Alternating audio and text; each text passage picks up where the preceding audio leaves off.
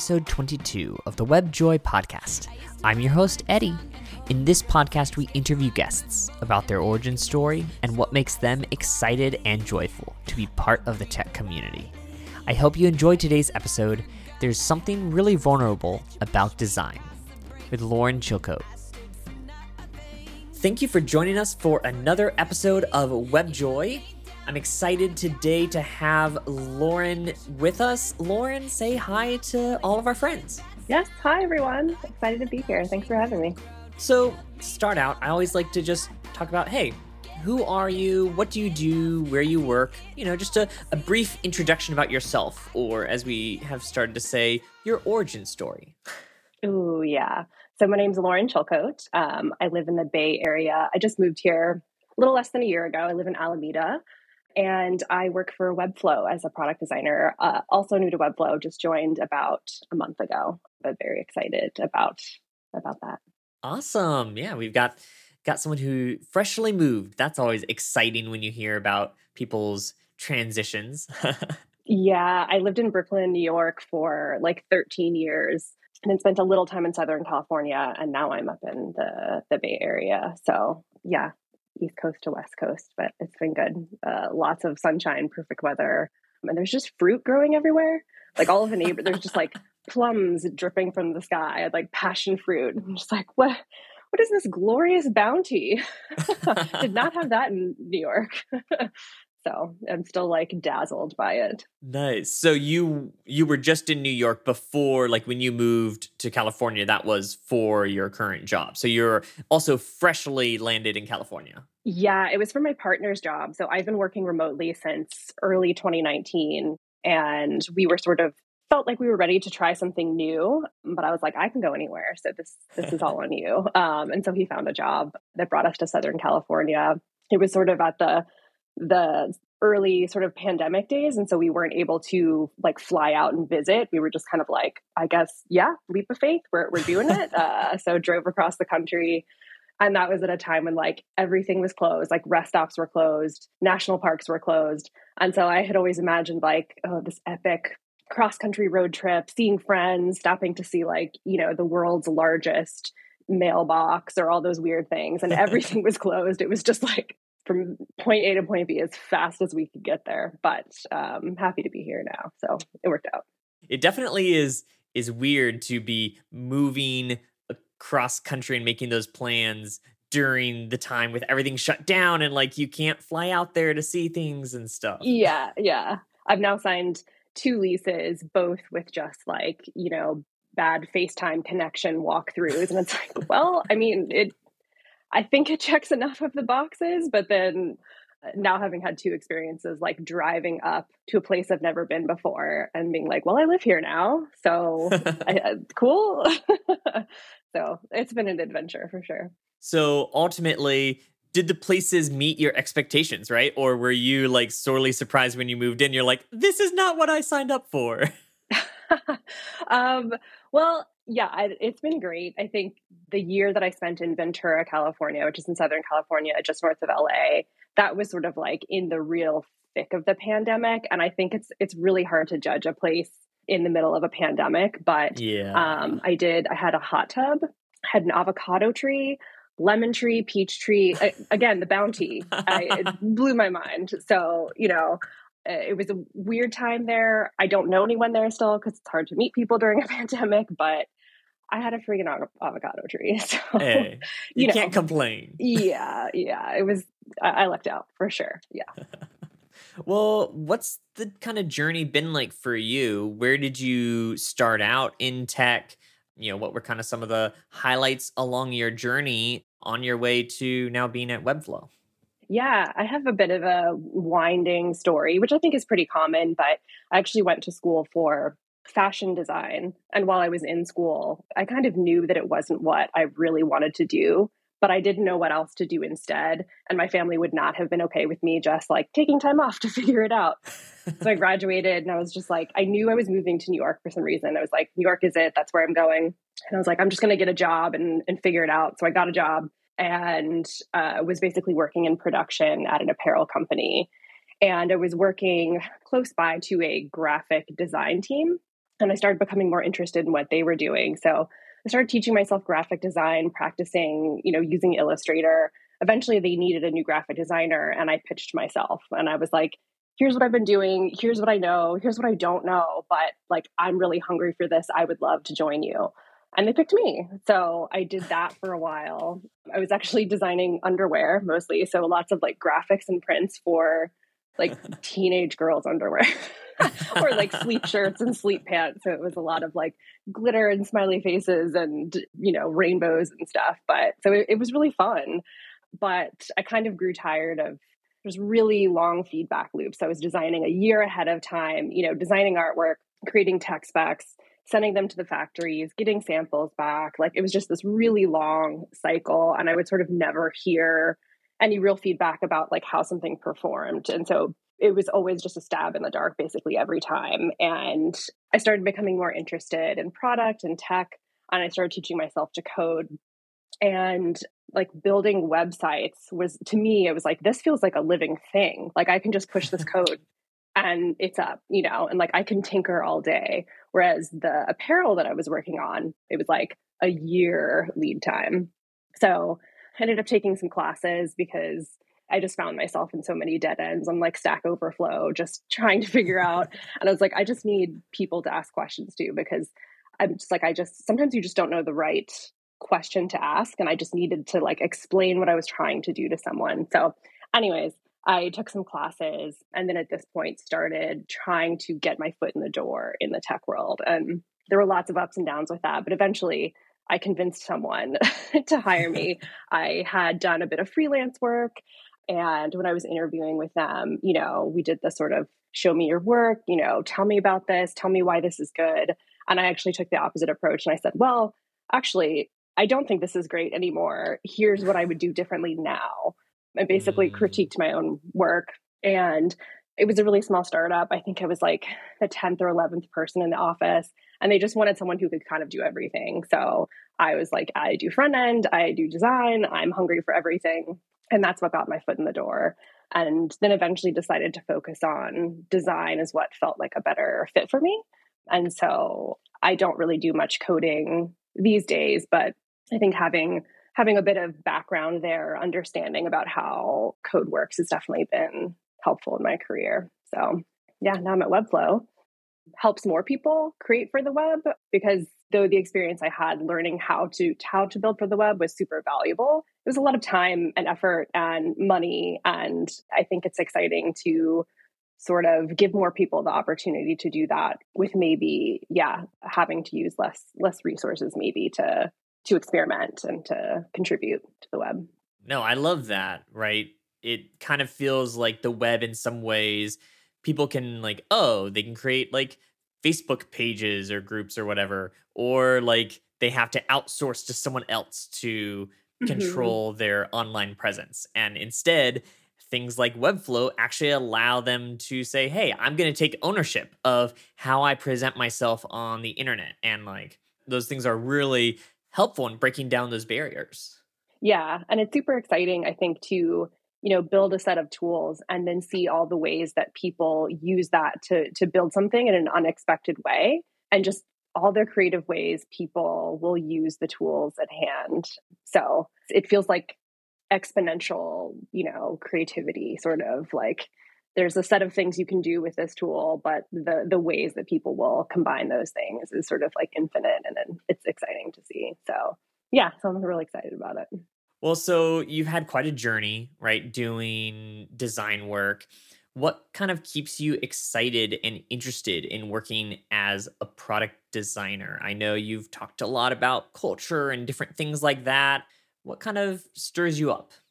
Yeah, I think for me, the puzzle of product design is what keeps me excited. There's just so many different pieces that go into it, but I think what's really energizing me now is connecting to and working with other designers. I really like seeing the way that people think about things and tease apart problems. It's just fascinating to me to see how other people's minds work. And so whether that's just observing how other people are doing their work or getting feedback on my own work, I'm really excited, especially at Webflow right now. This is the largest design team I've ever been on. So the opportunities to collaborate and learn from other people are really great. And yeah, but I think another thing that I'm really excited about is sort of intentionally building safe spaces for designers to collaborate.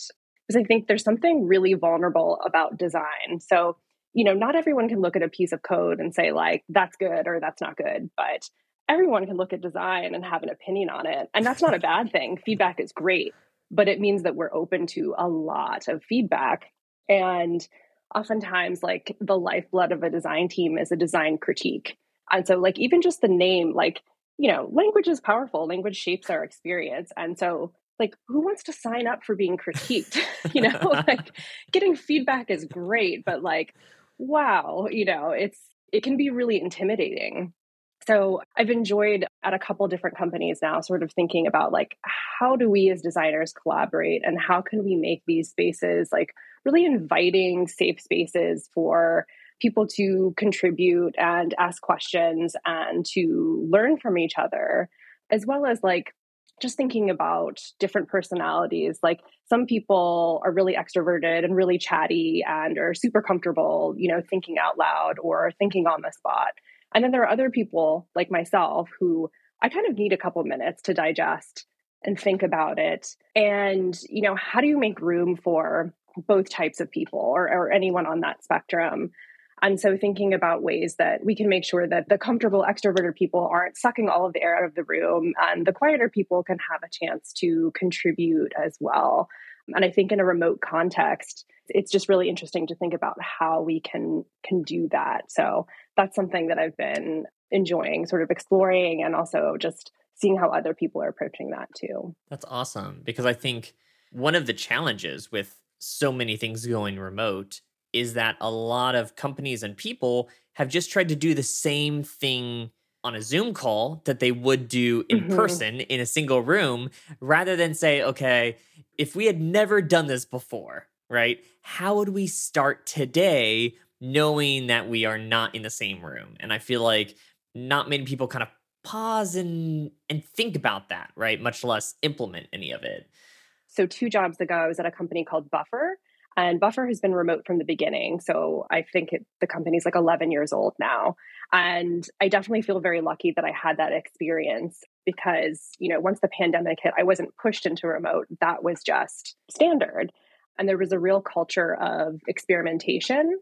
So everyone was free to raise their hand, ask questions, say, hey, maybe let's experiment with doing this a slightly different way, and everyone culturally is just very open to that.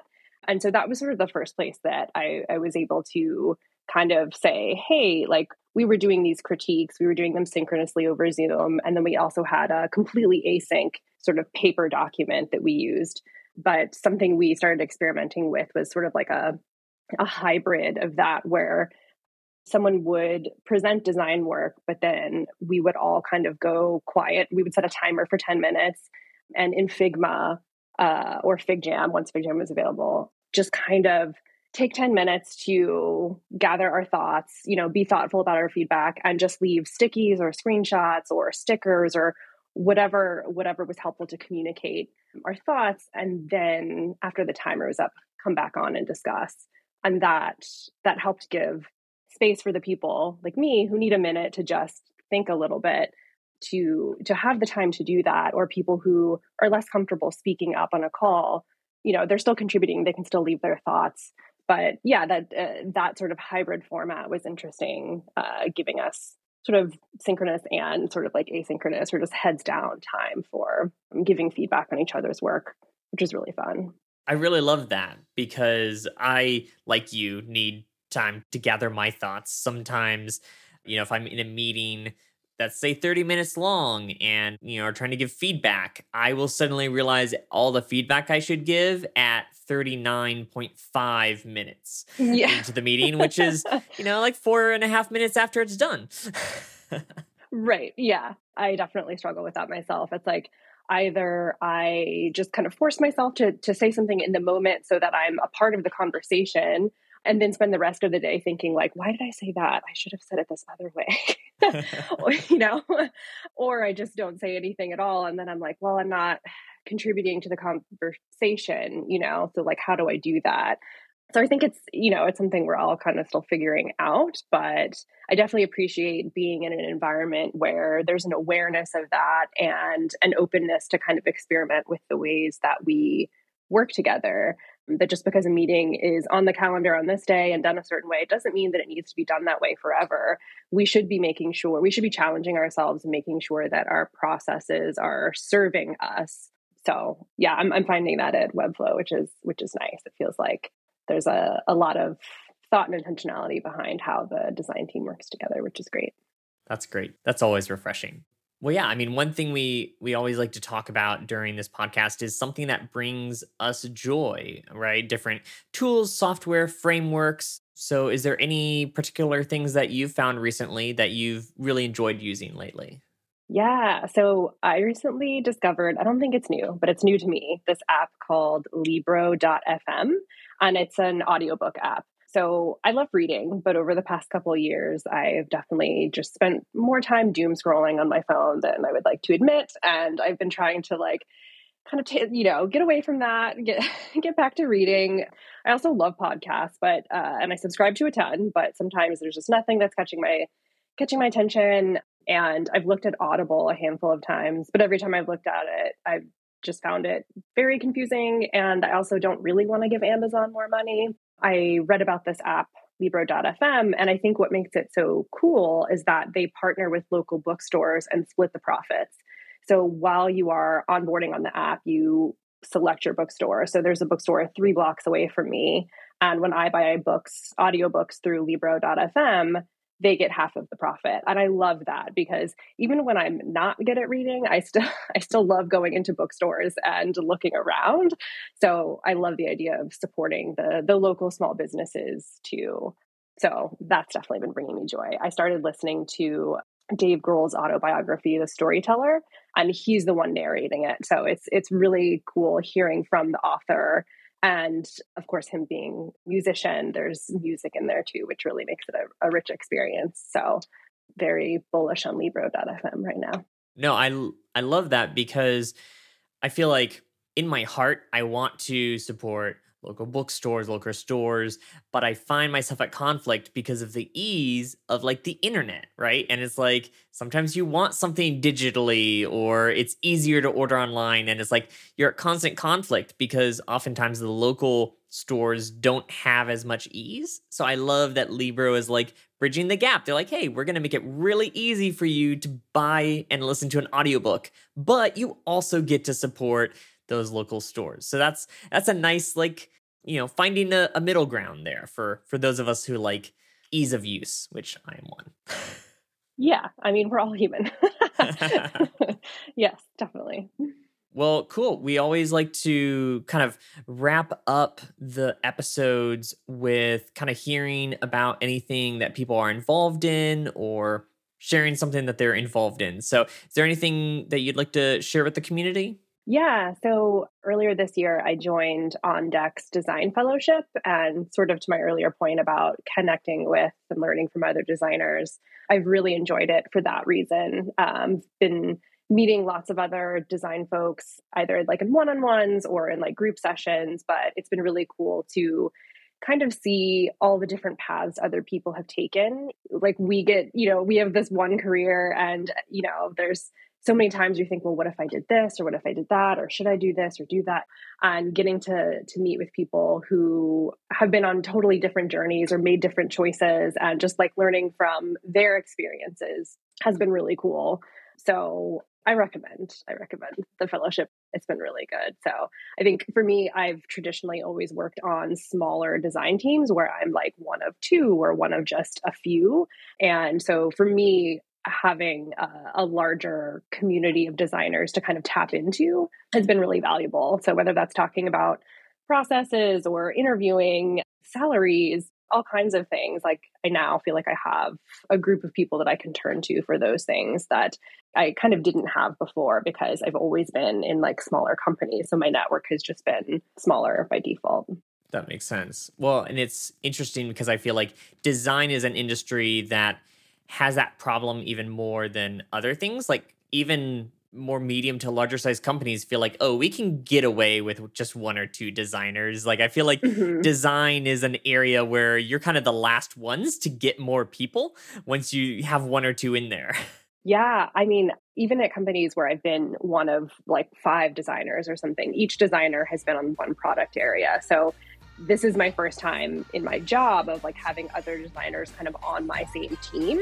We're working on different things, but yeah, traditionally I've kind of been on my own on my team for design. And then of course, having those design critiques and design jams and things to connect on. But I think just having more opportunity to connect with people from so many different backgrounds and experiences has just been, yeah, it's been great. Yeah, I think that sounds really refreshing. Well, I will include links to all these things that we've talked about in this episode in the show notes. So feel free to check out the show notes if any of this stuff popped out to you all. And Lauren, thank you so much for joining me to chat today. It's been so fun. Yeah, it's been really fun. Thanks for reaching out. Thank you for joining us for episode 22. There's something really vulnerable about design with Lauren Chilcote. You can find out more about Lauren on her Twitter @LaurenChilcote or her website, lauren-chilcote.com. You can find links to everything we talked about in this episode, as well as a link to Lauren's Twitter and website over in the show notes. If you enjoyed this episode, help others discover it as well. We always love it if you give us a shout out on Twitter, and your friend or coworker will love it if you tag them if you think they'd enjoy it. Don't forget to follow us on Twitter to stay up to date @WebJoyFM. Thank you for listening, and we hope you have a great day.